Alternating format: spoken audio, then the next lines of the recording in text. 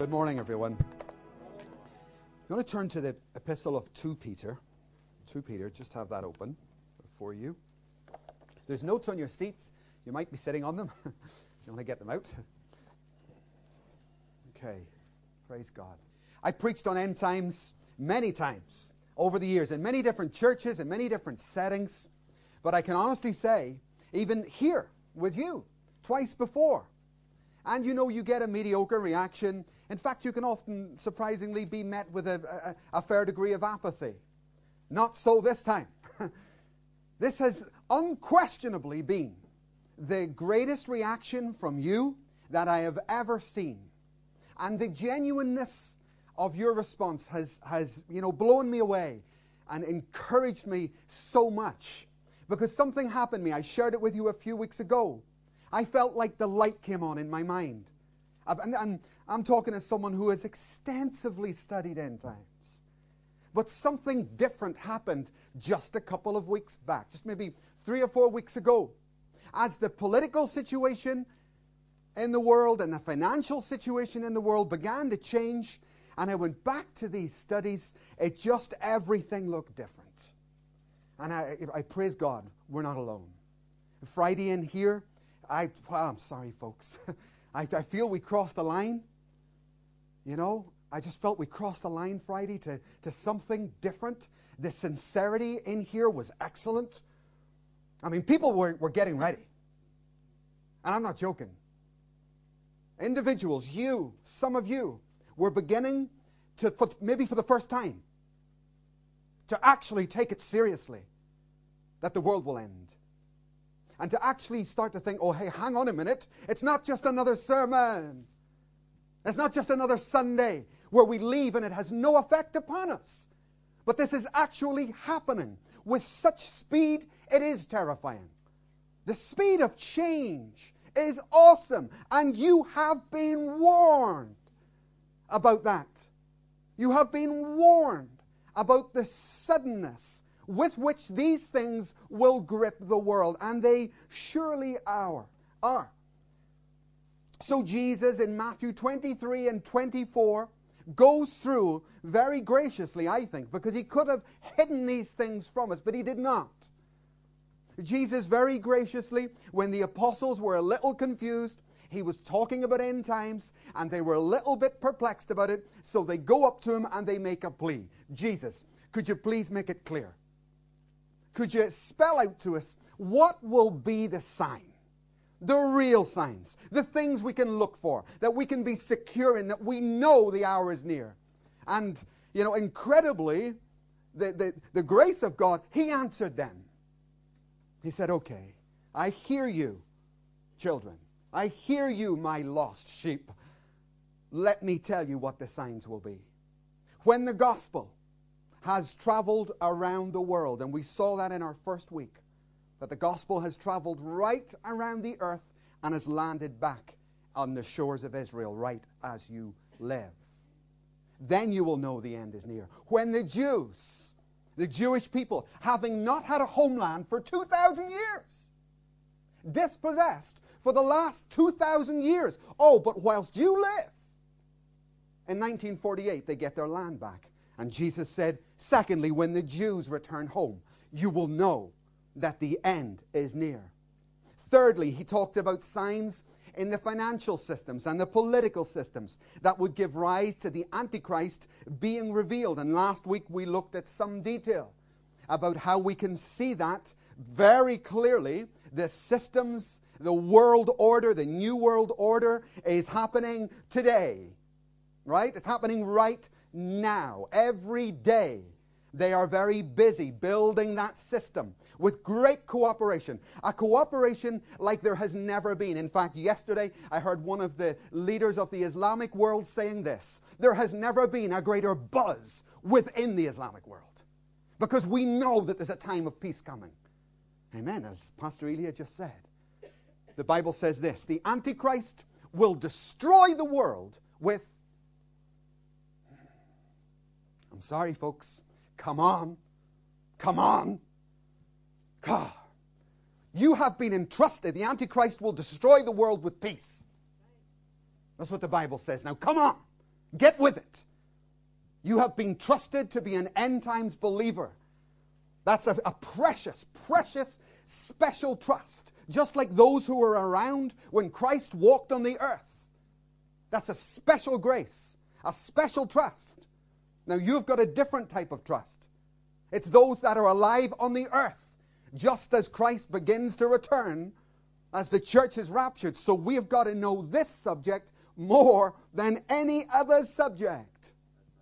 Jesus went on to say, more and more signs. He said there would be signs in the heavens above and signs on the earth below, and he went through many of them. Just this week, one of the latest expeditions to the Arctic, where they have been looking at the melting of the ice caps. And that's fascinating. How far would I have to go back? 4 years? 3 years? Where we were being told by, science that the ice caps would probably melt within 100 years, right? I think they were saying something like 200, and then they brought it down to 100. Then about 2 years ago, they brought it down to 50. Last week, an extensive expedition, I believe it was funded by the BBC, came back, and this is one of about 3 in a row, and they've all come to the same conclusion. Oh, you can't trust science, can you? You've got to stick with your Bible. They've all come to the same conclusion, and they're saying this: the ice caps actually will not melt. They will collapse. They'll not melt. Well, they'll melt, but they're already melting. But they're not going to go drip, drip, drip. They're going to collapse like a building collapses. Suddenly! And now they're saying, just this week, are you with me? Just this week, here we go again. The scientific world, having come from one of the most extensive studies of the Antarctic, or Arctic, I can't remember, I always get those two confused. They said, it will collapse. Suddenly, it will come down because the structure beneath it has been weakening as the world temperature has gone up. I'm just saying, it's another sign. Jesus said there would be signs in the heavens above, signs on the earth below. And does Psalm 97 not say that the earth will melt like wax at the presence of the Lord? The earth will melt as Christ begins to come back to this planet. There are signs everywhere. No wonder Jesus says, to he who has an ear, let him hear.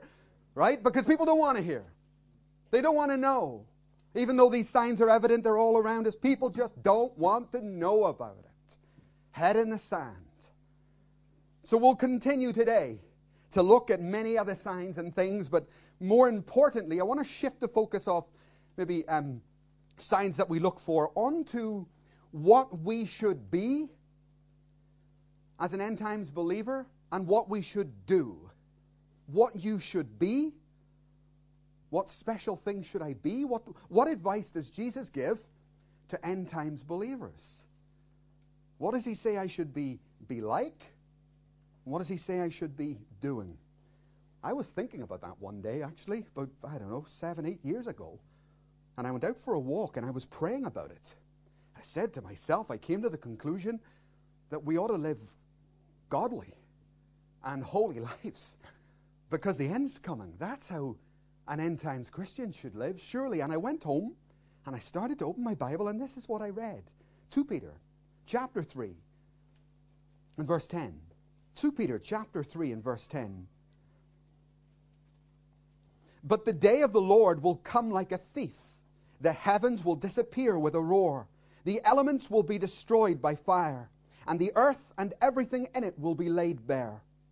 Here he goes. Here's what you should do as an end times believer. Since everything will be destroyed in this way, what kind of people should you be? You ought to live holy and godly lives as you look forward to the day of God's return and speed. It's coming. So there it is, folks. And I want to go through today, if you like, what would be the top 10 things that Christ would tell you and tell me to be and to do in the last days. We'll do it this morning and we'll continue it this evening. The first one is crucial. It's a very important point indeed for all of us, and I don't exclude myself. I may explain why. The first point is this, friends. Make sure that you're saved. Don't switch me off. This is a much more complex subject than perhaps you appreciate. People spend their entire lives studying the issue of salvation and write books that thick on it, right? So don't just get an easy peasy answer to this thing. I've got to assess myself based on the scriptures that I see here. And I've got to ask myself, am I saved? And then I've got to give valid biblical reasons if I say I am. Not the reasons some, worldly system might give me, but I need the reasons coming from the mouth of Christ, because he's the one I'm going to face. Do you know in Titus it says this? There are many on earth. There are many who profess to know him, but they don't. There are many who are going around saying that they are Christians, many who believe that they are Christians. But Titus makes very clear, but they are not. And you can tell that with just a little bit of poking or prodding. You see, people come up through the system, as it were. You get born into a Christian home. You go along to church. You go through the motions. I was speaking at an event once in Belfast, and one of the pastors at the end of the meeting came over to me and said, could you have a word with this guy? It was one of his full-time staff, a full-time evangelist. I said, well, what do you want me to say to him? He said, well, he's been here like a year and nobody's got saved through him. And he's a full-time evangelist, He's very quiet, very dull. I don't know what's wrong with him. So I said, okay. I went over to the guy. I started talking to him and said, what's wrong with you? And he was very reluctant to share. But as I poked and prodded, he actually came out with a very surprising statement. This is a full-time Christian staff member. He said, I'm not saved. Oh, dear. Well, we do have a problem then, don't we? Full-time evangelist, and you're not saved. Turn to John's Gospel, chapter 1. Take a look at this. You see, that sort of thing really shouldn't surprise us, because people come into churches through all kinds of ways, all kinds of means. John's Gospel, chapter 1, and verse 12 says this. John's Gospel, chapter 1, verse 12, yet to all who received him, to those who believed in his name, he gave the right to become the children of God. Children born not of natural descent, that is, that your parents were Christians, nor of human decision. That's not, salvation belongs to God. It's not something you can say, oh, well, okay, then I will become a Christian. Salvation belongs to God. Born not of a human decision or of a husband's will, but born of God. Born again, in other words, right? You see, many people go to church every Sunday having come from a inverted commas, Christian family. Many of them have made that decision that John says, not born of the decision of a man, but born of God. Someone into whom God has breathed his life. That's being born again, amen. Right?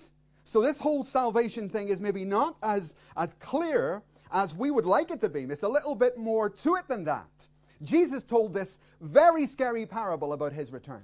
He said, once upon a man, there was a time there was a king who was having a wedding. It's Jesus, and it's the church.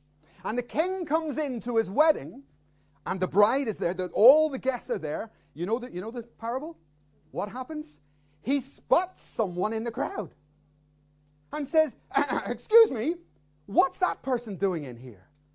Now, you see, before the king came, that person, nobody could tell the difference. Before the return, that person was anonymous in the crowd, hands up, worshiping, praising, praying, giving. But when the king comes back, he's able to sort out the sheep from the goats. Kind of scary, you see. Because that's a picture of the return of Christ coming back for his bride. It's a wedding that parable is about. And it's not a good ending. Jesus says, take that person and throw them out. You see, there are many who say they know the Lord, many who will profess Christ. But the day will reveal it. Judgment Day will reveal it. And we need to get ready for that and be thoroughly, thoroughly saved. It's scary. I was in a church preaching, visiting. It wasn't my home church, just there, standing in the front row with a pastor. And I looked down, and there was this woman, a few seats down there, and she was worshiping away. And I just started to get the feeling she wasn't saved, Strange. I never had that before. And I did my message. My thing was over, and she's waiting to talk to me. And she comes up, and she starts going on about pray for this or pray for that. And all the time I'm thinking, man, I'm sure God told me you weren't saved. And I'm not listening to her at all, It's going round in my head. And she's on the front row. Hey, praising the Lord, worshiping God. And I'm just standing there. I say, excuse me, can I just stop you? I've got this, strange feeling that it's something I need to ask you. Are you a Christian? And then you duck in case the handbag comes, And I started to say, tell me about your salvation. Tell me about... Well, as I probed and got deeper and deeper, she got more and more angry. And we got to the point where I would say, look, are you saved? Are you a Christian? Do you know what she did? In answer to the question, are you a Christian? She began to tell me about everything she'd done. Have you any idea what I have done? I've been involved in this work for like 10 years. And before that, we did this and we did that. So tell me, are you a Christian? Have you any idea what I've done? You see? Chris, if I ask you, are you a Christian? And if I ask you why, give me a one-word answer.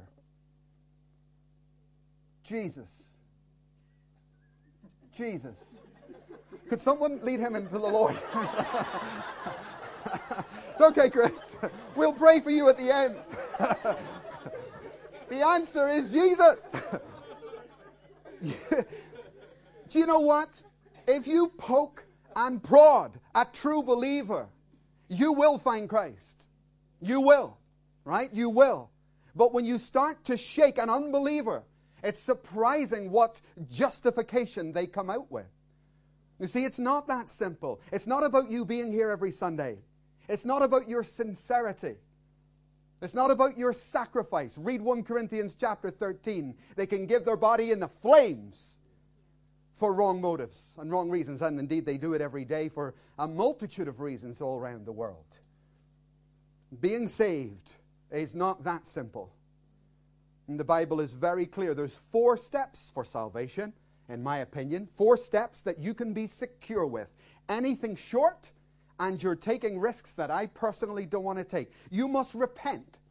And by that I mean you need to specifically name to me what you're repenting of. We're not talking something vague. If you're going to repent, I want to know what of. That's the first step towards salvation. That was the first words out of the mouth of Jesus and John the Baptist and Peter. Repent. That's the first thing. Secondly, you must put your faith, believe in God. Thirdly, you must be baptized, and we must receive the Holy Ghost. Those 4 steps are right through the book of Acts, in the book of Hebrews, and that is the full gospel. Anything short of that, I would not want to take any risks over. I'm not your judge, praise God. Jesus is your judge, and we'll leave that to him. I'm just saying, you have a very clear step-by-step process in your Bible. My advice to you is follow it fully. Dedicate yourself to follow that through fully. The other thing about salvation is this whole thing, once saved, always saved. Have you heard that? That's a very common saying around the world. I think you struggle to find anything less biblical than that, in my opinion. I don't believe that at all. Well, let's ask a question. Did Peter, the apostle, spend a lot of time with Jesus Christ, right? 3 years walking together in ministry. Jesus put him in charge, right? So Jesus trusted Peter. Do you think Peter would have said, once saved, always saved? Not a chance. And let me show you where. Turn to 2 Peter again. That's a great book, for the end times. 2 Peter. And take a look at some of the things that Peter says about salvation. 2 Peter chapter 1 and verse 10. Therefore, my brothers, be all the more eager to make your calling, that's your salvation, and your election, your calling and election, what? Sure. For if you do these things, you will never fall. So he kicks off these few chapters in telling us that Christians can fall. Christians can fall. Therefore, my brothers, that's you, be all the more eager to make sure of your salvation. For if you do these things, you will never fall. Right? Now turn over to 2 Peter chapter 2, verse 20. This is talking about backsliders. 2 Peter chapter 2 and verse 20. If they have escaped the corruption of the world by knowing our Lord and Savior Jesus Christ, that's they've got saved, and are again entangled in it, they've become backsliders, and are overcome, they are worse off than they were at the beginning. Wow. I mean, that's kind of scary, isn't it? And then in the last chapter 3 and verse 17, he goes on again. Peter doesn't believe once saved, always saved. 2 Peter chapter 3, verse 17. Therefore, dear friends, since you already know this, be on your guard so that you may not be carried away by the error of lawless men and fall from your secure position. And I love the way he puts that. Basically, you know, you're born again, you're spirit-filled, you feel secure, don't you? But don't abuse it. You see what you see the great balance in Peter there? He's saying, I know you feel secure. I know you have a secure position with your God, but still be careful. Because the person in danger is the one who thinks that he has nothing to be afraid of. Well, we do. We do in that sense. It's an awesome fear. It's a holy fear to walk right and stay saved. Remember, people love to quote that line, by grace we are saved through faith. And that word faith, you see, in the Bible, in Greek, it's the same word for faith as it is for faithfulness. It's the same word. And it's just a choice of the interpreters, which one they choose. But both apply, if you know what I mean. So therefore, it's a continuous action. We are saved, not, John chapter 1, not by some decision you made in 1972. We're saved by grace through faithfulness.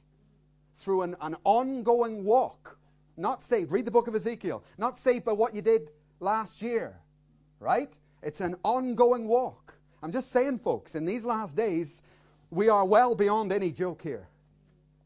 And you need to make sure that you're saved. And I know with some of the conversations I've had with many of you just over the last few days, you're working with your relatives, and we'll deal with that tonight. Okay? So point 1, make sure you're saved. We'll deal with others in a separate part. And back to 2 Peter again. The second point, these are the 10 top things that Jesus says to Christians who live in the last days. The second thing is to watch out for false teachers. 2 Peter chapter 3 and verses 3 to 4. Watch out for false teachers in the last days. 2 Peter 3, 4. 2 Peter 3, 3, sorry. First of all, understand this, that in the last days scoffers will come, scoffing and following their own evil desires. They will say, where is this coming, he promised? Ever since our fathers died, everything goes on as it has since the beginning of creation. Do you see? What's the number one thing that the false teachers will say in the last days? He's not coming. It's not the end.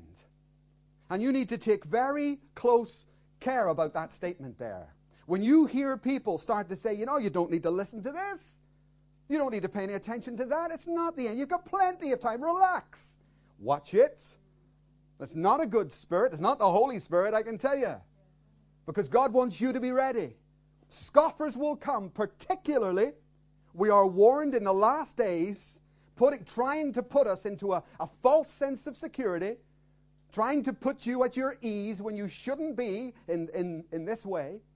And they will scoff and laugh at us. So prepare yourself for that. The other thing is that they will be saying, and I can't remember, was it Thessalonians, in the last days, that these false teachers will be telling people what their itching ears want to hear. And it will be peace, peace. Well, I'm sorry, folks, we have a gospel to preach. And that gospel doesn't bring peace. Jesus said that. He said, I didn't come to bring peace. I came to bring a sword into your home to divide mother and child, father and son, brother and sister, right? The gospel doesn't bring peace, I'm afraid. Not in that sense. It brings a lot of trouble when you obey it and when you preach the true, full gospel. So don't look for that. But as I say, the Antichrist will destroy the world with peace. I believe that there is a veritable tsunami of false teaching coming across the world. Something that we must be ready for.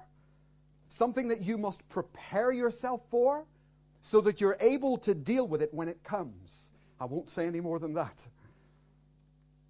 You hear me? I'm saying that I believe, and I'm not alone, that there's an almighty wave well underway in preparation of false teaching in the last days that will try and pull. You can look at it in the book of Revelation. It's called the Great Apostasy, where people go two ways, the true church and those that get deceived and fall away. And I can see the beginnings of the birth pangs of that very system on the earth, I believe. So be careful. Therefore, all the more we should be attentive and know what we believe, know why we believe it. Stay in churches with a good authority structure, amen? That's very important. And stick with Scripture at all times. So number one, make sure you're saved. Number two, Jesus tells us, watch out for false teachers. And number three, don't be idle. And this is one of my favorite passages. Matthew chapter 20, please. Matthew chapter 20, verse 1. Don't be idle in the last days. Matthew chapter 20, verse 1. For the kingdom of heaven is like a landowner who went out early in the morning to hire men to work in his vineyard. He agreed to pay them a denarius for the day and sent them out into his vineyard. About the third hour, now this is probably the patriarchs, right? They're watching for the Messiah, Abraham, Isaac, Jacob. This is a watch Jesus is referring to. About the third hour, he went out and saw others still standing in the marketplace doing nothing. He told them, you also go and work in my vineyard, and I will pay you whatever is right. He went out again about the sixth hour. This would be maybe the apostles, the time when Christ was on earth. It's another watch. And again about the ninth hour, and did the same thing. About the 11th hour, who's that? That's us. About the 11th hour, and this is sad, he went out and found others still standing around, and he asked them, why have you been standing here all day doing nothing? They're idle in the last hour.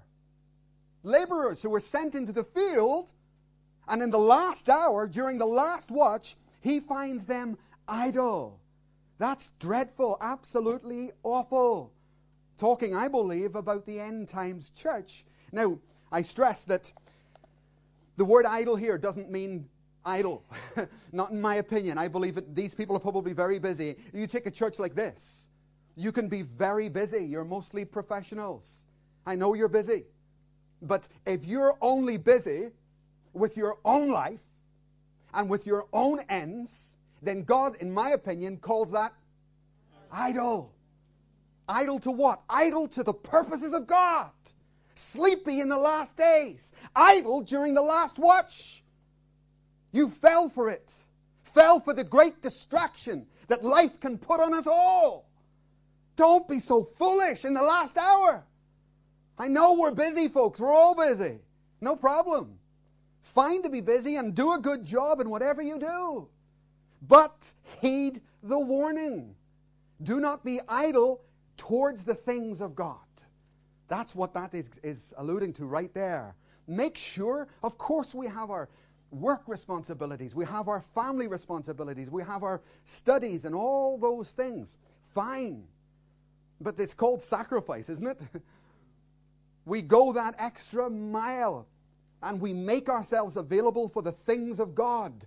Don't fall for it. Don't fall for it. Right?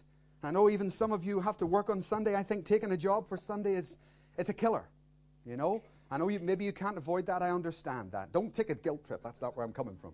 Right? It's not where I'm coming from. I understand that. I fully understand and empathize with you. Right? But I'm saying to you, I just can't afford to do that. I mean, obviously I can't afford to do that. But when I wasn't in ministry, I didn't do it. When I wasn't in ministry, I didn't do it. And God honored me right the way through. Right? And I can tell you testimony after testimony about that very fact. About standing on principle and saying, no, my Sundays are going to be beyond reach. For any reason. And ultimately, God will see me through because of that. But I fear in these last days, where is it? Forgotten, sorry. In the last days, the love of many will grow cold. Cold towards God. Right? And this is part of what you see. You know, generations are changing. There used to be a patriarchal system that a father, a Christian man who's born again, would raise his children. How? To follow God. And if he did certain ministries, his son, his daughters would follow him on into ministry. Amen. Right, Abraham, Isaac, and Jacob. It went down the family tree. We're not seeing that. Do you know our Bible colleges? Do you know who goes to Bible college, the percentage? Unbelievers. From unbelieving homes. Sad. You see, it used to be Christian families would send their children to Bible college. And they've noted how there's been a big swing. The children from the Christian homes don't even go to church half the time. So why? Why? I'll tell you why. Because the standards are so low. That's why. The standards have become so low within families that the youth, youth need a vision, don't they? Youth need something to hang their hat on, something to go for. And in order to do that, who do they look to? Mum and dad. And I know they can rebel against it. I know they can, but all the time they want it. They want something sincere, something real. And they'll give their lives for that. But because it's so low, this is where the problem comes in. And then we lose our children to this. And don't tell me about it. I've had it. I'm sick of it. I've had it for years. You talk to families who are missing on Sunday. You say, where I went to play football with my son. I love him.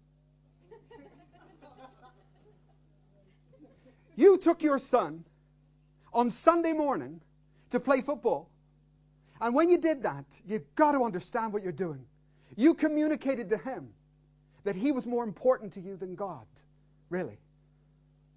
Wouldn't you be better bringing him into church and saying, we'll go and play football in the afternoon? Play football, no problem. Enjoy yourself. I'm just saying, as a father, as a mother, you input certain things that are untouchable. And then teach your child the ways of the Lord when they are young, and they will not forget them. And then 5, 6 years go by, and that son or that daughter won't go to church. And then they bring them to us. And say, would you do? Well, you see, you taught him that he was more important than God. And so this is why he's like that. This is why she's like that. Because they think, well, I'm really important. Go and do what I want. It's all about me. No, it's not about you. It's about him. Amen. These are tough decisions. But because people won't make these decisions, we end up with the crisis that we've got. Bible college is full of people from unbelieving families. I know how tough it is. Guys, our son hasn't long left home. Believe me, there were rules in our house. Not harsh, but they were unbreakable. You are going to church, believe me. Even if I have to hog tie you. You are going to church. I tell you, some of you have met James, our son, but he is a very calm, collected, and lovely individual. Well, it's not easy gotten, is it? It's easy breaking. And that requires certain things of you and of me that are hard. We suffer for it, I'm telling you. In these last days, don't fall for it. Make sure you're saved. Watch out for false teachers. Don't be idle. Matthew 25. The next one, be Spirit-filled. And once again, this gets really scary here. It truly does. Matthew chapter 25, verse 1. Look at that. Be Spirit-filled in the last days is this fourth point. Matthew chapter 25 and verse 1 says this. At that time. What time? The end times is the context of the previous 2 chapters. At that time, in the end times, the kingdom of heaven, what's that? The church. In the end times, the church will be like 10 virgins who took their lamps and went out to meet the bridegroom. 5 of them were foolish and 5 were wise. The foolish ones took their lamps, but did not take any oil with them. The wise, however, took oil in jars along with their lamps. The bridegroom was a long time in coming. That's right, over 2,000 years. And they all became drowsy and fell asleep. At midnight the cry rang out, here's the bridegroom. Come out to meet him. Then all the virgins woke up and trimmed their lamps. The foolish ones said to the wise, give us some of your oil. Our lamps are going out. No, they replied. There may not be enough for both of us and you, for both us and you. Instead, go to those who sell oil and buy some for yourselves. But while they were on their way to buy the oil, the bridegroom arrived. The rapture took place. The virgins who were ready went in with him to the wedding banquet, and the door was shut. Later the others also came. Sir, sir, they said, open the door for us. But he replied, I tell you the truth, I don't know you. And look at the last bit. Therefore keep watch, because you do not know the day or the hour. Now, the more you study that particular little parable there, the more you should really end up on your toes. I'll say it again.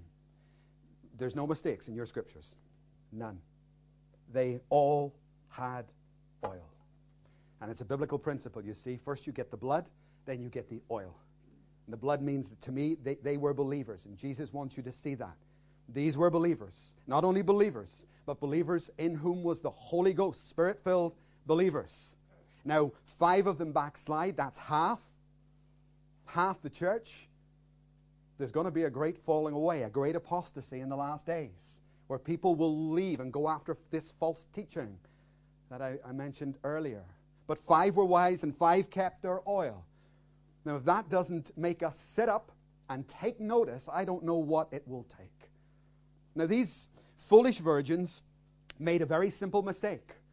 And it's a mistake I've made until the very recent past, just until a couple of weeks ago. What was it? They thought there was plenty of time. They thought there was plenty of time. And I state it to you again, as I showed you the Dome on the Rock there last week. And how, in my mind, you know, there was the pre-trib rapture and the mid-trib rapture and all this. But suddenly, when I say my eyes have been opened, what I mean is I see that the reality is, at any moment, we could actually be raptured. Because we could miss it in 1,000 ways. What happens if we're wrong about this or we miss that? Boom, we're gone. Like a thief in the night. He comes and snatches away his bride.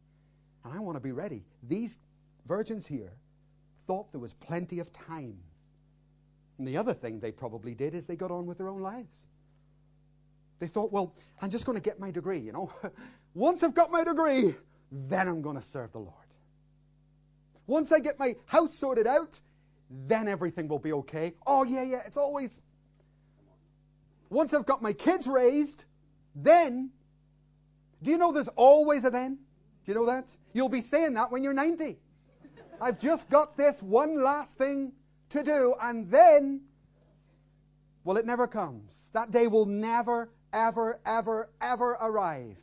In fact, people tend to go deeper in the muck with that stuff. Lost, and they lose any fire that they originally had. Today, you need to turn. Today, you need to make a higher commitment than you've ever made.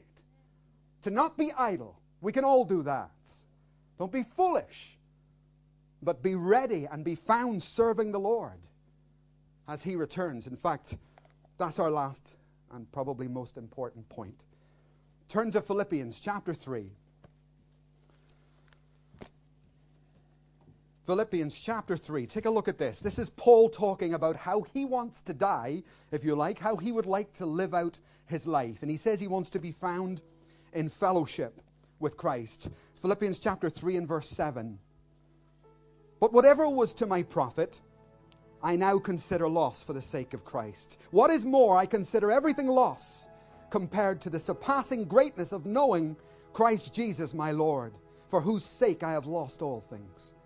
I consider them rubbish, that I may gain Christ and be found in Him, not having a righteousness of my own that comes from the law, but that which is through faith in Christ, the righteousness that comes from God and is by faith.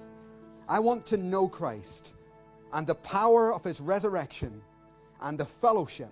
And that's the word I want you to see.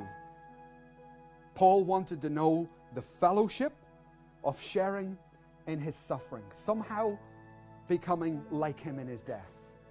You know, to be found in fellowship as we depart this world is a huge point that I believe misses most Christian lives. Now look at me, pay close attention. This is crucial for your future. Most Christian lives revolve around worship, praise, your prayer life, the church, Bible study, these things, and your relationship with God, of course. But you can do all those things for 100 years and never know what fellowship with God is. Because none of them are fellowship, necessarily. Relationship is one thing. Paul knows exactly what he's saying and why. He didn't say, I want to be found in relationship. He already is. And most of you are. He said something very different. He said, as I die, as I exit this world, there's one thing I want. Now, this is Paul talking. Come on. There's one thing I want, and it's this. To be found, not relationship. That's being saved. In fellowship. So what's the difference? Well, the difference is immense. I have a sister who suffers from schizophrenia. It absolutely has broken everyone's heart in our family. And when she first got sick, you would do everything you can to try and talk with her, to spend time with her. But her sickness had certain symptoms that I just couldn't empathize with. So do you know what she did? She joined the schizophrenia fellowship. Same boat. Fellowship. She joined a group of people who also had schizophrenia, who understood her, who knew without being told, who knew her problems and knew the passion she had to recover part of her thinking and her mind. There was something I couldn't give her in relationship. I've got a relationship with her. She's my sister.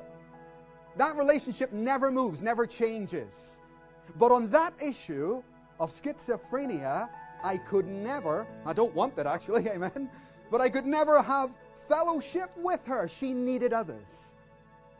So Paul says, as I end my life, one thing above everything else I want to be in fellowship with Christ. What does that mean?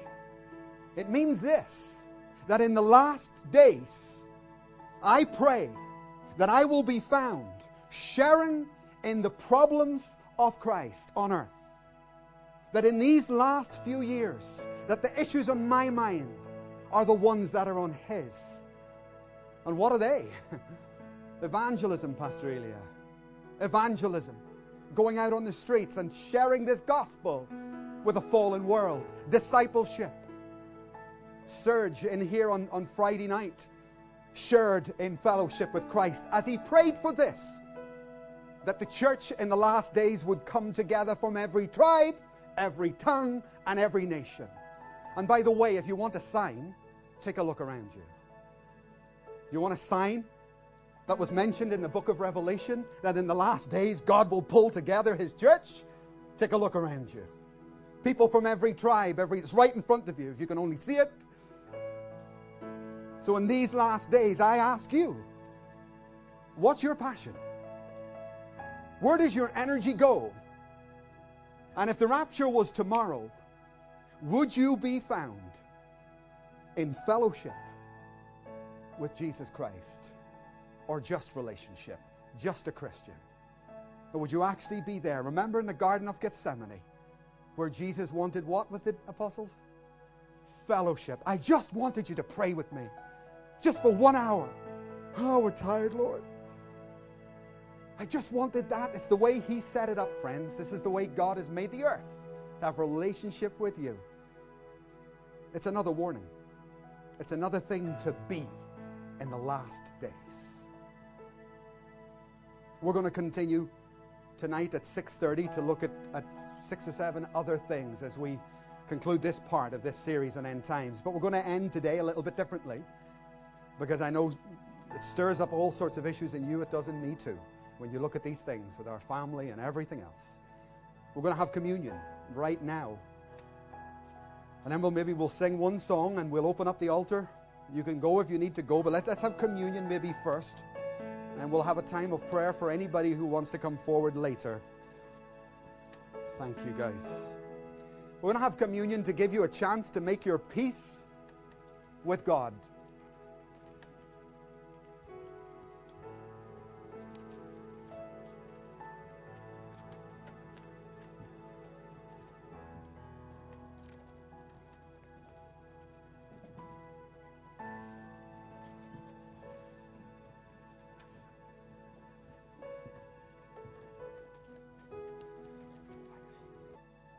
Thank you, Lord. Lord, we take absolutely to heart. I pray you would make this not just another Sunday where we go through the motions, But Lord, as we look at even communion at the cross this morning, I pray that every backslider in this place would be restored into an intimate relationship with you once again. God, let us not be foolish. And let us be wise in this dark, dark hour. I pray, come Holy Spirit. We give you a moment to just talk to God and to make your peace with Him. To thank Him for the cross. Thank Him for what He's done.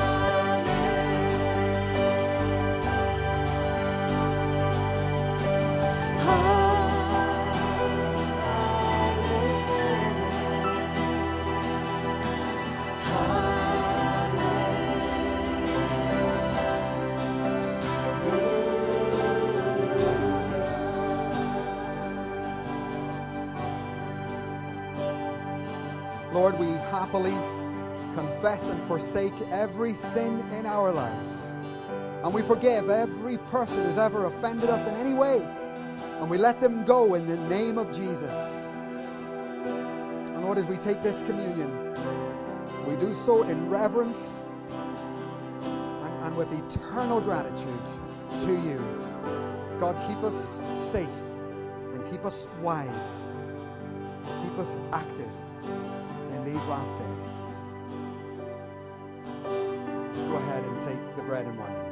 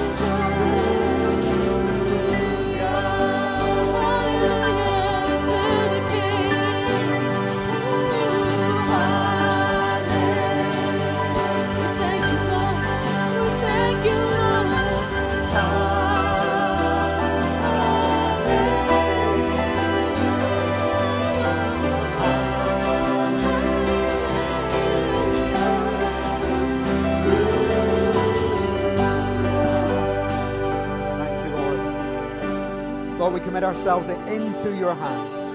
Would you make us sharp evangelistically as we go about our work and our studies this week? Be with us and use us to share this gospel, we pray. In Jesus' name.